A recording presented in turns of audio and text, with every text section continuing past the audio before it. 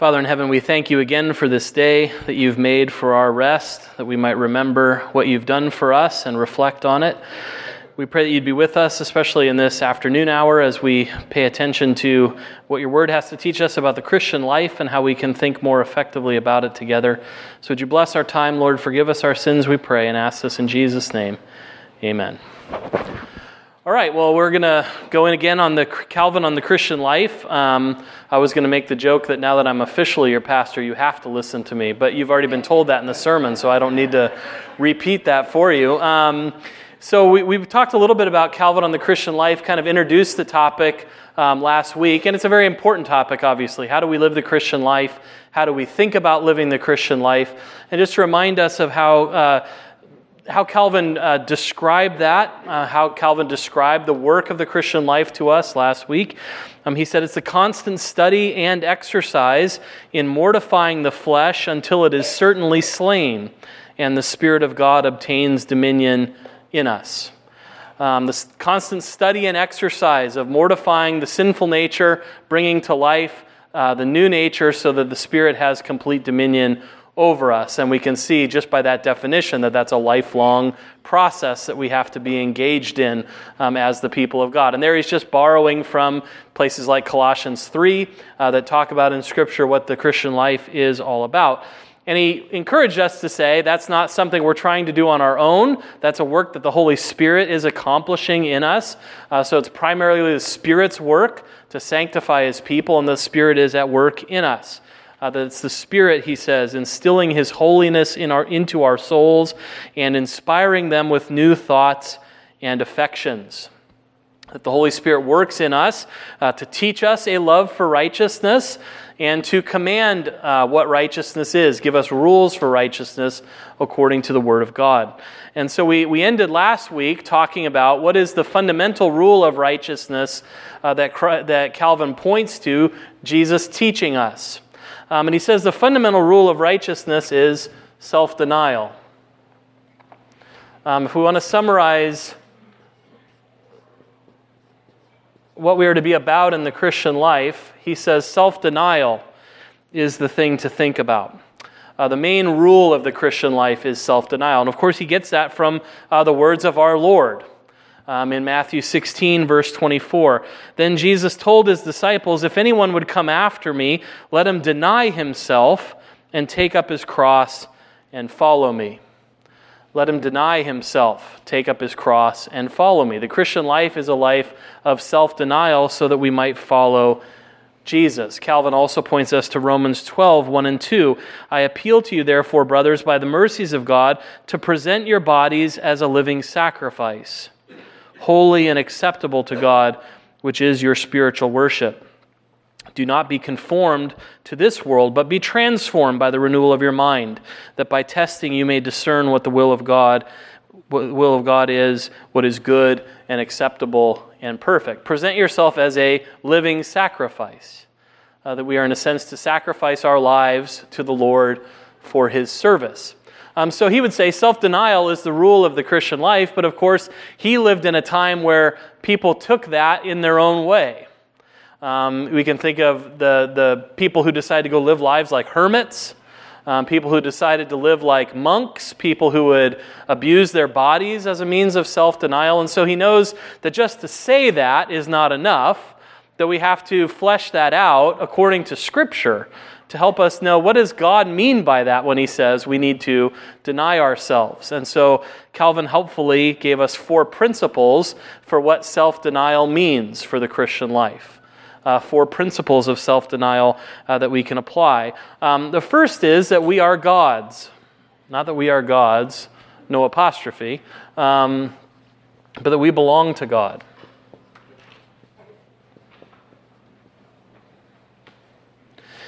He said the first principle of self-denial is to recognize that we are not our own, but we belong to God. You might have heard that somewhere else. What's your only comfort in life and in death? That you're not your own, but you belong, body and soul, in life and in death, to your faithful Savior, Jesus Christ. The first principle of the Christian life is to recognize that we belong to God. And it helps us do 2 things. It helps us to avoid errors And it also helps us to understand the goal to which we ought to direct our lives. If we are not our own, but we belong to God, we must withdraw as much as we can from governing ourselves by our own will, according to what we think is right, according to what we think is true. We are to direct ourselves as God would have us walk. We're to renounce our wills in favor of God's wills. Calvin says, following our own will is the surest source of our own destruction. Our wills are not to be trusted. Our wills are fallen. Sin is deceitful. Following our own will is a sure means for walking into trouble, for ending up in our own destruction. And so we have to renounce that. And the only haven of safety, Calvin says, is to follow God wherever He leads. And that's helpful for us to recognize, to abandon ourselves and to devote our energy to the service of our God. And Calvin puts that in a beautiful way. This is all from Book 3 of the Institutes, but he says, "We are not our own, therefore neither is our own reason or will to rule our acts and plans. We are not our own, therefore let us make it our aim to seek what may be not seek what may be agreeable to our sinful nature. We are not our own, therefore as far as possible let us forget ourselves and the things that are ours. On the other hand, we are God's. Let us therefore live and die to Him. We are God's, therefore let His wisdom and will prevail over all our actions. We are God's. To Him then, as the only legitimate aim, let every part of our life be directed." So the first step of the Christian life in applying that rule of self-denial that our Lord teaches is to recognize that we are not our own, that we belong to God, and that the things of God ought to rule our lives, to abandon ourselves and devote the whole energy of our minds to the service of God. That's what Calvin says really is the first principle if we want to deny ourselves and follow Jesus. The first thing we're going to have to do is recognize that we are not our own. We belong to God. The second principle is that we must seek God's glory.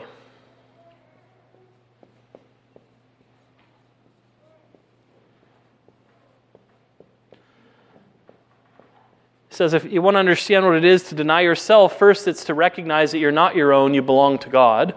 The second thing we need to understand is that we are to be seeking God's glory, not to seek our own glory. Part of self-denial means denying our own glory and seeking God. That we are to live life under God, we are to live life unto God. So that His glory would eclipse everything in us that would seek for false pride, that would seek for greed, that would seek for hypocrisy. That we would not seek to glorify ourselves, but that we would seek in everything to glorify God. And that's clarified for us in Titus chapter 2. What does that look like? How do we understand what this means?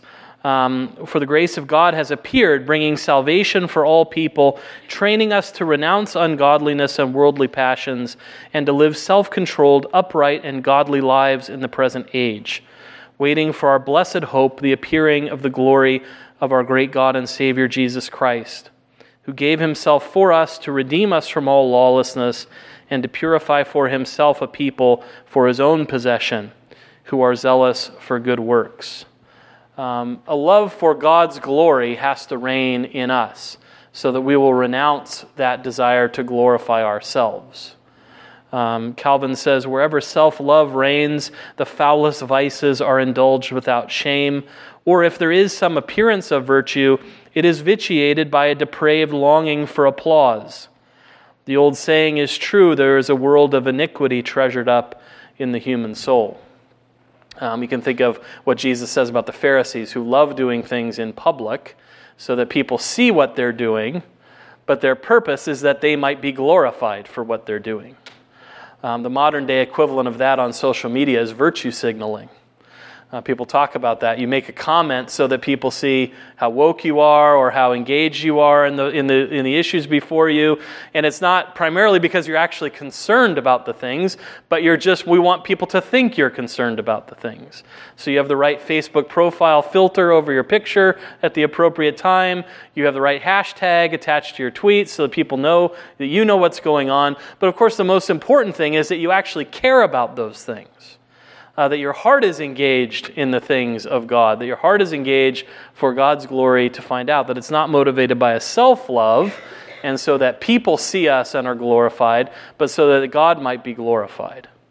And that kind of self-love that interferes with that needs to be put off more and more. And nothing is more difficult than that.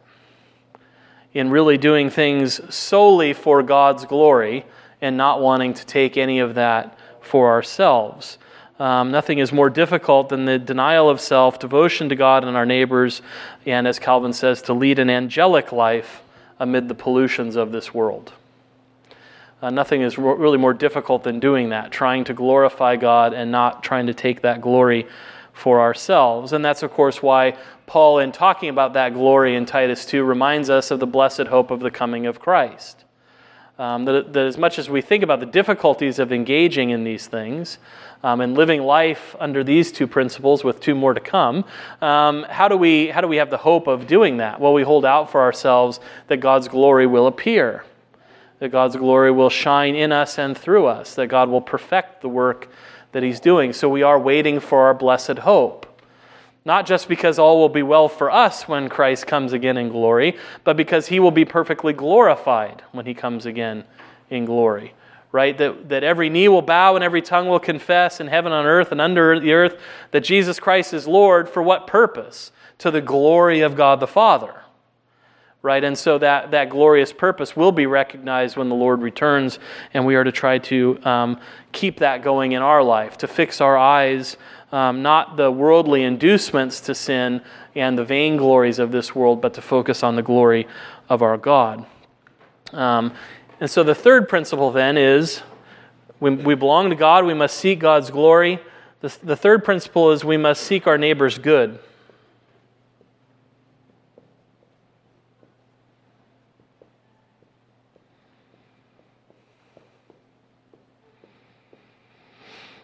I suppose we should probably put the apostrophe there, right? All of our neighbors good.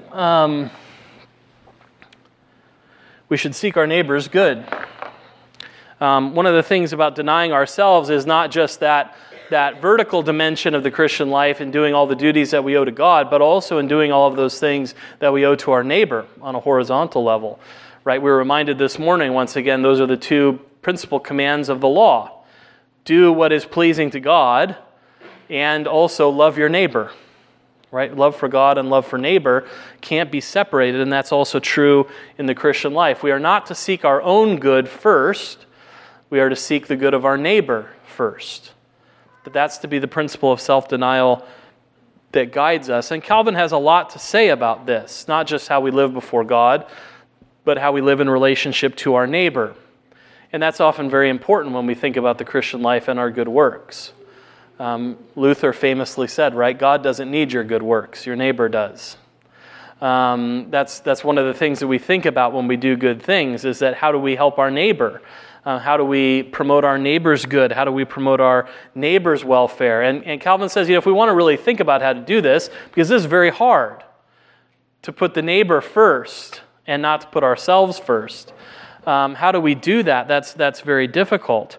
Well, he says everything that God has given to you has not been given to you for the end of just your own use, but so that you might help one another. To recognize that God gives you things to steward, not just for your own sake, but for the sake of those who are around you. Right? When Paul says, if you don't work, you don't eat, that has an impact for you personally, but he also goes on to say everybody should work so they have something to share with those in need. Right? Not just to meet your own needs, but also to recognize that you've been given gifts by God that you might share them with other people. And so Calvin says if we really want to understand that, we have to understand that since God's freely given gifts are common to all, no man has the right to hold on to them as if they were for himself alone. And he points to what Paul says in 1 Corinthians 4:7. For who sees anything different in you? What do you have that you did not receive? If then you received it, why do you boast as if you did not receive it? Any tendency we might have to say, well, this is mine. God has given it to me for my use. And yes, that's true. God wants us to enjoy the gifts that He gives to us. But we're reminded there's nothing that we have that we've not been given. There's nothing that we have that we've not been given by God. And all the things are given to us by God that we might be good stewards of them. Not just for ourselves, but for those who are around us. And this will help to keep us humble, to realize that however great the gifts that have been given to us, they are not to be used simply for our own good, but also to be exercised for the sake of our neighbor. This also helps to build and foster that respect for our fellow men. To be able to look around the world and see all of the people that God has made as those with whom we share a common humanity, a common creation in the image of God, that we are to see them as we see the Lord. That we are to see the image of God in them and to keep that in our minds. He says, because we always have a tendency to put ourselves over our neighbor. That's just by nature. If you like watching politics, you often will watch, something on politics and say, what a bunch of morons that run the country. Right? Now, who put those morons in charge, if that's even the case, right? We did. Well, there are representatives. But there's that tendency, right, to always be looking at the people over us, the people in authority, and always be saying, we could do better. I read a really funny thing on public prayer once. It was a book on public prayer for ministers and very helpful in a lot of ways, but it talked about this pastor who would never pray for the president and finally had someone come along and correct him. And so then when he finally prayed for the president in the pulpit, he said something like, Lord, help that bozo to do what's right, because without your help, he'll accomplish nothing. Now, that was not the kind of prayer that I think that congregant was hoping for, or that God's Word directs us to. And it was a good reminder because the bozo he had in mind was Thomas Jefferson, who he thought was an idiot who was ruining the country. So it shows that we have a capacity to suspect even the best of us of not being what all we could hope they were. And Calvin just kind of calls that out. He says, hence the insolence with which each of us, as if exempted from the common lot, seeks to exalt himself above his neighbor, confidently and proudly despising others, or at least looking down upon them as inferiors. The poor man yields to the rich, the servant to the master, the unlearned to the learned, and yet everyone inwardly cherishes some idea of his own superiority. Thus each flattering himself sets up a kind of kingdom in the breast. There is no other remedy than to pluck up by the roots those most noxious pests of self-love and love of victory. Right? If everyone else is a moron, the real problem is that we love ourselves too much. And even though there are people we have to submit to, God says we ought not to just regard them in our own self-love as if we are superior to everyone else, but actually to regard ourselves as the servants of all. And to see them as people made in God's image that we should serve. And so everyone's been given gifts by God. Right? Not all of us have the gifts maybe we'd like to have. And maybe we do spend a lot of time thinking about the gifts that we don't have and wish we had. But everyone's been given gifts by God to be used for the service of our neighbors. And so what we have to do is not have that self-love that looks down on everybody else, but actually have that servant's heart that looks up to everyone else as someone we can serve in love and try to help with the gifts that God has given to us. And so Calvin says the only way by which you can ever attain true meekness is to have your heart imbued with a humble opinion of yourself and respect for others. If we want to really be meek people, which is a good thing, that's not the same as being weak. If we really want to be meek, what do we have to do? We have to train ourselves to be humble and to have our heart filled with a humble opinion of ourselves. And of a respect for others. How would that change the way we talk to one another? How would that change the landscape of social media or our political discourse if everyone had a more humble opinion of themselves and had higher respect for other people, even those with whom we disagree? Those are the things that we need to do, and that will help us along that goal of seeking our neighbor's good. To have a better opinion of them and a lesser opinion of ourselves, which is sometimes hard for us to do. The second thing we need to do if we're really going to seek our neighbor's good is out of respect for the image of God in man to pay our neighbor what we owe to God. Calvin said, really importantly, when you look at your neighbor, sometimes the challenge in loving our neighbors is we don't see much that's lovable in them. Right? It's easy to love someone who's nice to you. Right? Jesus said even the Pharisees and tax collectors can do that. Can be nice to the people that are nice to them. The trick is being nice to the people who aren't so nice to you, or being nice to the people who've actually hurt you and don't deserve good from you. Right? Calvin said those are the people that it's really a challenge to love and to let love run out to them because they've positively harmed you. And yet our Lord tells us very clearly you're to love not just your friendly neighbor, but also your enemy. And how are we to do that? What are we going to find in them that is worthy of loving? And Calvin says, they are all made in the image of God. Even if there is nothing good in them, there's a picture of God in them. And that is always something you can love in your neighbor, that they are made in the image of God. And he says how much more highly that's true of Christian brothers and sisters.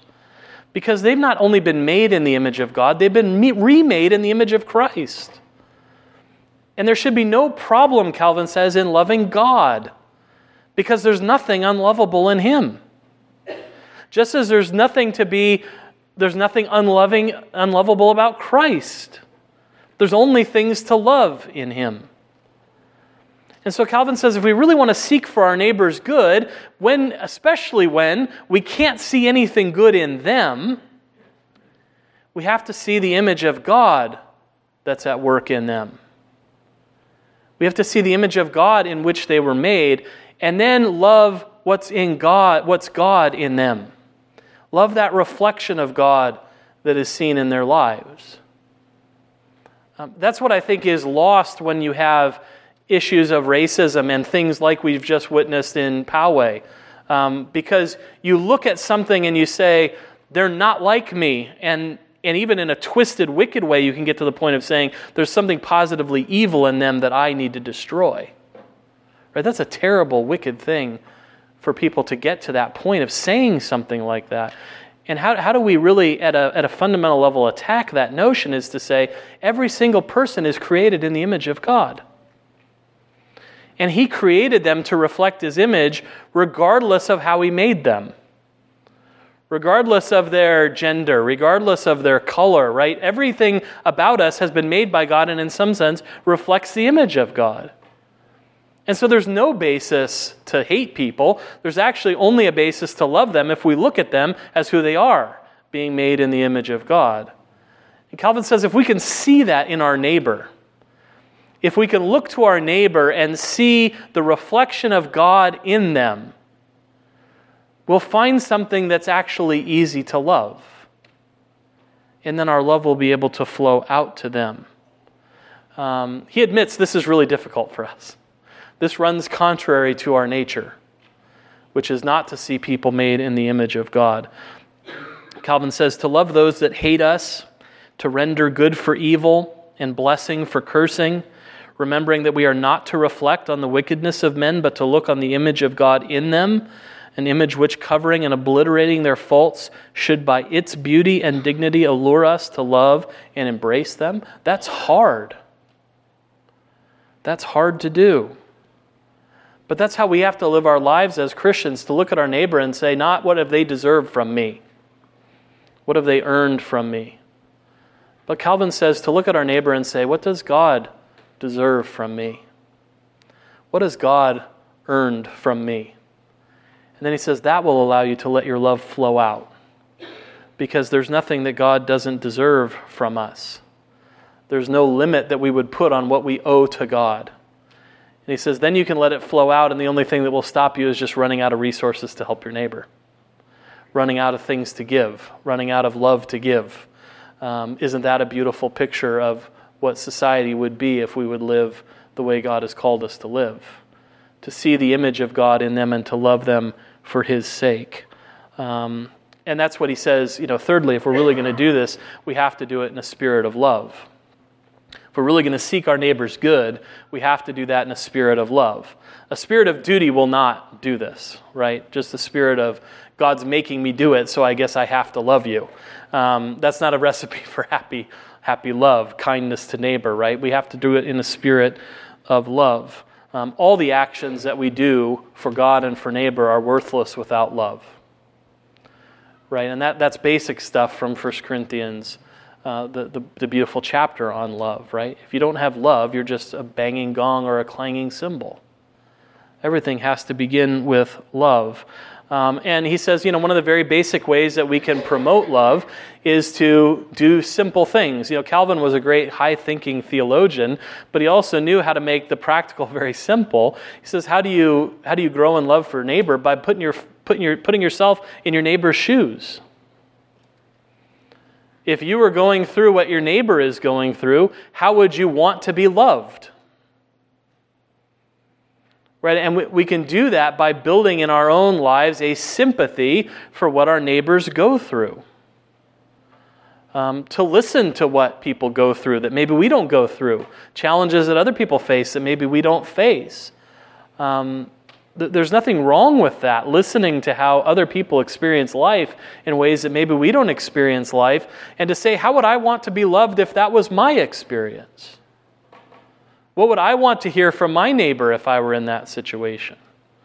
To put ourselves in the position of the other person. To look at those who are less fortunate and to say, how terrible it would be to be in that situation. How would I want to be treated if I were someone in that situation? Here's the great theologian, right? Just saying, put yourself in the other person's shoes. How would you want to be loved if you were in their situation? You probably wouldn't want someone who's going to come along and put you under their obligation to come and help you and then say, you owe me. Or to come with an arrogant lecturing spirit and say, you got yourself into this problem. Let me tell you why you're so bad to have gotten yourself in this problem. That's not what you want to hear when you're in trouble. Right? What you need is help. Right? The Good Samaritan doesn't stop over the person that's beat up and said, if you'd have been staying off this road at a bad time or traveling with a friend, none of this would have ever happened to you. No, he does what you would want done if you'd been beat up by robbers on the road. He just helps. There's a spirit of love that can motivate that kind of help. Calvin says, everyone should consider that however great he is, he owes himself to his neighbors, and that the only limit of his beneficence is the failure of his means. Again, you can stop helping your neighbor when you're out of ways to help. And we can do that seeking our neighbor's good. And then the final principle of self-denial, he says, is resignation to God's will. So we put it this way, we must accept God's will.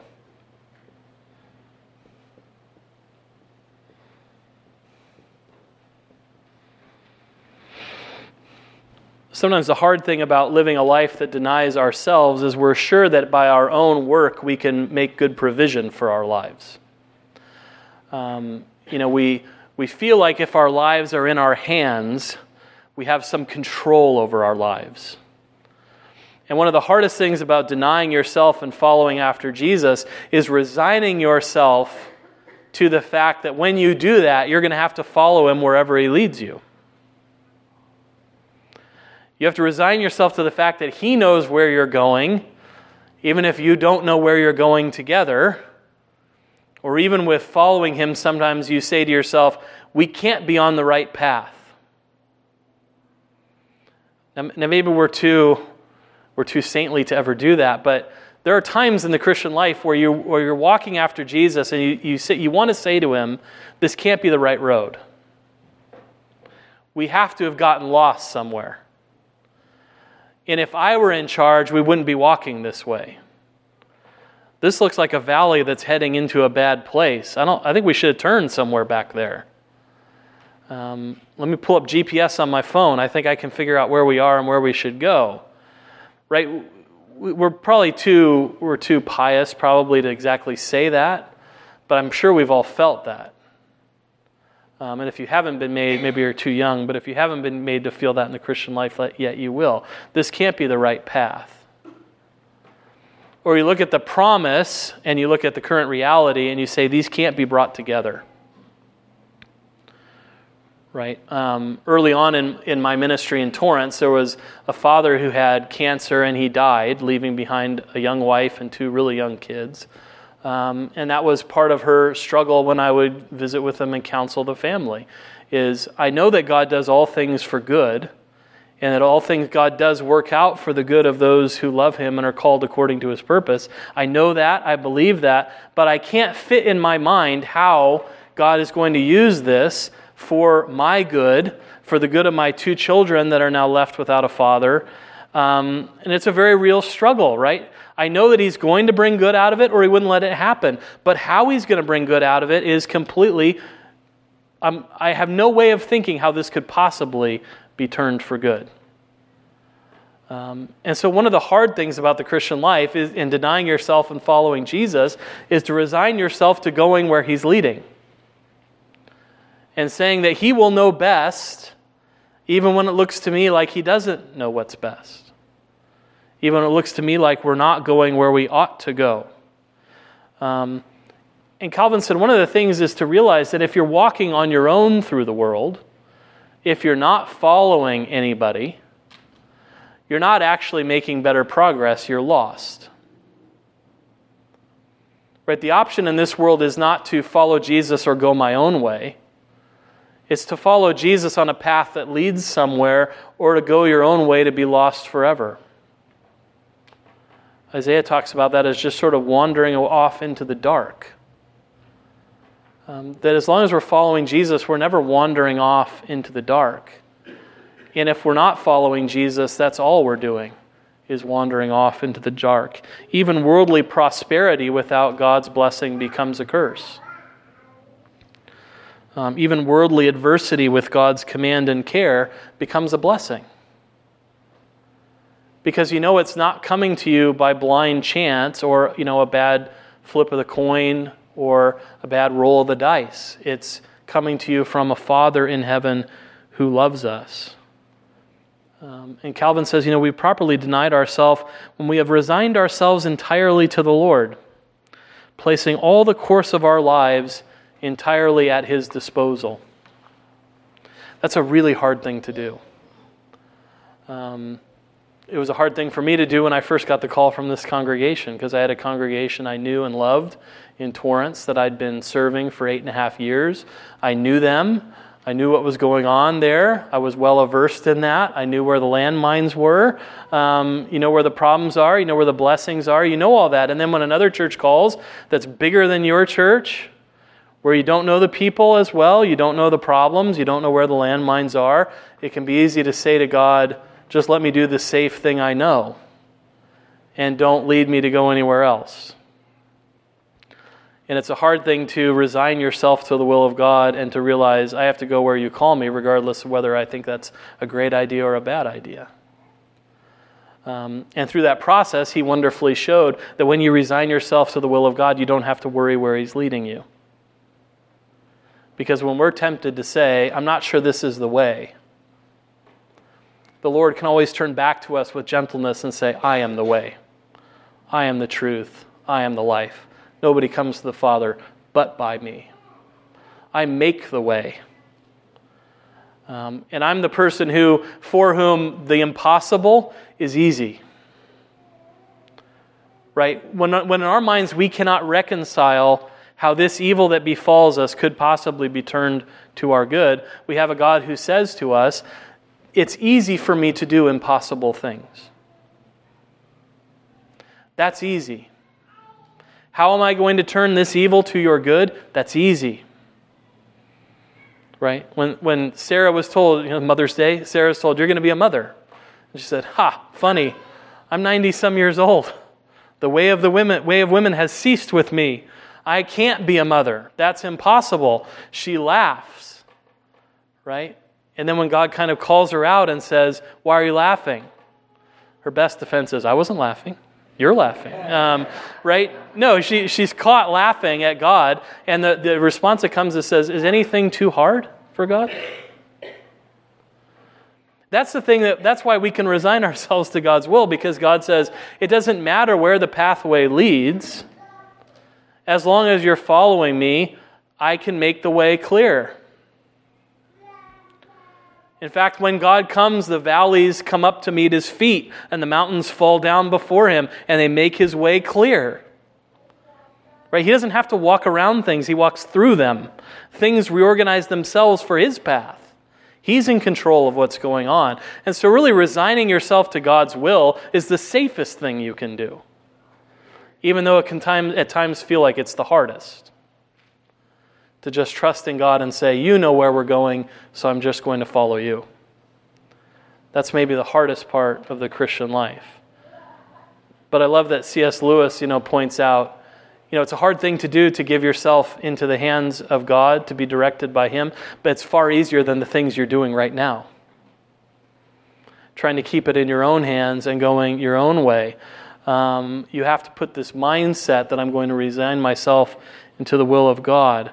But the consequence of having this frame of mind is very profound for the Christian. If we can work on getting ourselves to that point, to saying that even though I know when I walk through the valley of the shadow of death, you are with me and I can fear no evil, and actually I can know that goodness and mercy will follow me all the days of my life, and I will dwell in the house of the Lord forever, that's going to have a profound effect on the way we live. And Calvin said there's a consequence if we can cultivate that frame of mind, where he says, happen what may, he whose mind is thus composed will neither deem himself wretched, nor murmur against God because of his lot. Whatever happens, knowing that it is ordered by the Lord. Knowing that, he will receive it with a placid and grateful mind, and will not with stubborn disobedience resist the government of him at whose disposal he has placed himself and all that he has. If you place yourself and all that you have in God's hands, you'll find you've trusted a good person to care for those things. And the Lord Jesus Christ can testify to that, to us about that. I committed my spirit into the Father's hands, and I never had cause to regret it, even though it led me to a cross and to death. It also led to blessedness and life. No one has ever trusted themselves to God and regretted it, or trusted themselves to God and found that he was a hard master. God's will is good for us. He is a faithful Father. He wants us to be blessed. And this life, with all of its difficulties, ends in the blessedness and the joy of the presence of God. So when we don't know what the way is, sometimes God has to remind us, you don't know where we're going, but you know who's going with you. And you know where we end. You know where we end, even if you're not sure we're going the right way. And you know who's leading you. Our Lord Jesus Christ, who says, I've been to the valley, and I know that it comes out the other side. And so when it feels like we're walking into the wrong valley, know that we're going to come out the other side. So it's easy to put these principles on the board, right? And now say, all right, now just go out and put these things into effect in your life. This is going to be a lifelong exercise, a lifelong struggle, a lifelong effort that has to go in to reminding ourselves over and over again, I belong to God, not to myself. I'm to seek his glory, not my own glory. I'm to seek my neighbor's good, not my own good. And I'm to resign myself to God's will and not to my own will. Those are difficult things that we have to do with the Spirit's help. But this is the way we need to walk if we're going to try to encourage ourselves and to lead and go on following after our God. And we can do that with the confidence that the hand of God is the ruler and arbiter of the fortunes of all. And therefore, instead of rushing on with thoughtless violence, God dispenses good and evil with perfect regularity. We can trust his will because he knows what he's doing, and he promises good to his people. So those are some of the principles of the Christian life that Calvin teaches. So we'll think more about the Christian life as we go on. But if we want to try to live that life of self-denial, denying ourselves and following after Christ, picking up our cross, these are some of the ways that we need to do, and we need to remind ourselves over and over again. I'm not my own. I'm not seeking my own glory. I'm not following my own will. I'm not seeking my own good. The more we could do this, the more we'll live lives that reflect the life of our Savior. So that's what I wanted to talk about this afternoon. Are there any questions about any of that? The question for someone who didn't hear it is, if I still feel lonely, if I still feel lost, if I still feel uncared for, if I still am suffering, none of this makes the suffering any less real. God never comes to us and says, the things you're suffering, you're not really suffering. God never does that to us. He never says our suffering is not real suffering. And that's one of the advantages of the Psalms, is the Psalms often reflect not only the suffering, but that struggle with, I'm suffering and I know you're good. And I know that you love me. And I know that everything you've promised to me, but everything that's happening to me right now doesn't seem to match up with that.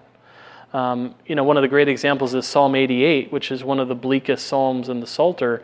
It begins with a great confession of faith, but the rest of it is very dark. And so I think the Psalter says we are going to feel like that. It's not as if Jesus on the cross, when he was suffering and cried out, my God, why have you forsaken me?" was sort of winking at those watching and saying, I'm saying that, but I really know that God is with me, so I'm really not troubled by all of this. Suffering is real, and the feelings of suffering are real, and we need to remind ourselves of those promises and to come alongside our neighbors. Part of that being a part of the covenant of faith is in the community of faith, like I said last time, is to know that there are burdens that are being carried by people in our congregation that we're not carrying. And that there are going to be times in a long enough timeline with the company of believers that when someone else is doing well, then they can minister to somebody who's in the valley of darkness, right? And so there's a community of believers to come alongside one another in that. But it's not wrong to say, I feel the suffering. What the Psalms remind us of is what God wants is for us to call out to Him in the midst of that suffering and to be honest with Him. And there's too many people in the broader Christian community that say, you always have to wear a smile on your face. And somehow if you're not always wearing a smile on your face and showing the world how well everything's going, that's not being Christian. But that's not true. The Bible teaches us there are many times that Christians feel alone. And even if they can come back to that statement of faith, I know I'm not alone. I know the Lord is with me. I know that I have a shepherd and He's not going to leave me or forsake me. That doesn't mean that God's people have for a time and a season found themselves calling out, I know you're there, but if you're there, why is this happening? That sometimes that's what makes it harder, not easier. Right? Sometimes if you were just a pagan and you believed everything happened to you by chance, if something bad was happening to you, you could just say, well, it's the bad luck of the draw. And sooner or later the cards will change and things will be better. I'm low now, I'll be up later, it'll be fine. But one of the hard things for the Christian is to say, I'm feeling this way despite the fact I know who's in control, who loves me, who's powerful for me. God, I know you're a father. I know you're an almighty God. I know you're a faithful father who only does what's good for his children. But I can't understand why I'm feeling this way then with being who you are. And that's a valid cry to God. But what He wants us never to do is to despair of His faithfulness and to say, I will not leave you and forsake you. Even if everyone else forgets. Again, Mother's Day, right? He said, even a mother may forget her child. I will never forget you. I've engraven you on the palms of my hands. The Lord is always interceding for us at the right hand of the Father. And so He never forgets us, but that doesn't mean that our sufferings are not real and that we don't experience the depths of that suffering. My brother went to visit someone in a nursing home in his congregation. He's a minister. And the person in the nursing home said, can you read me Psalm 88?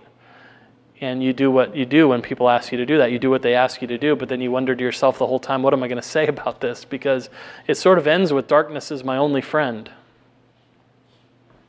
And when he said, why did you want me to read that to you?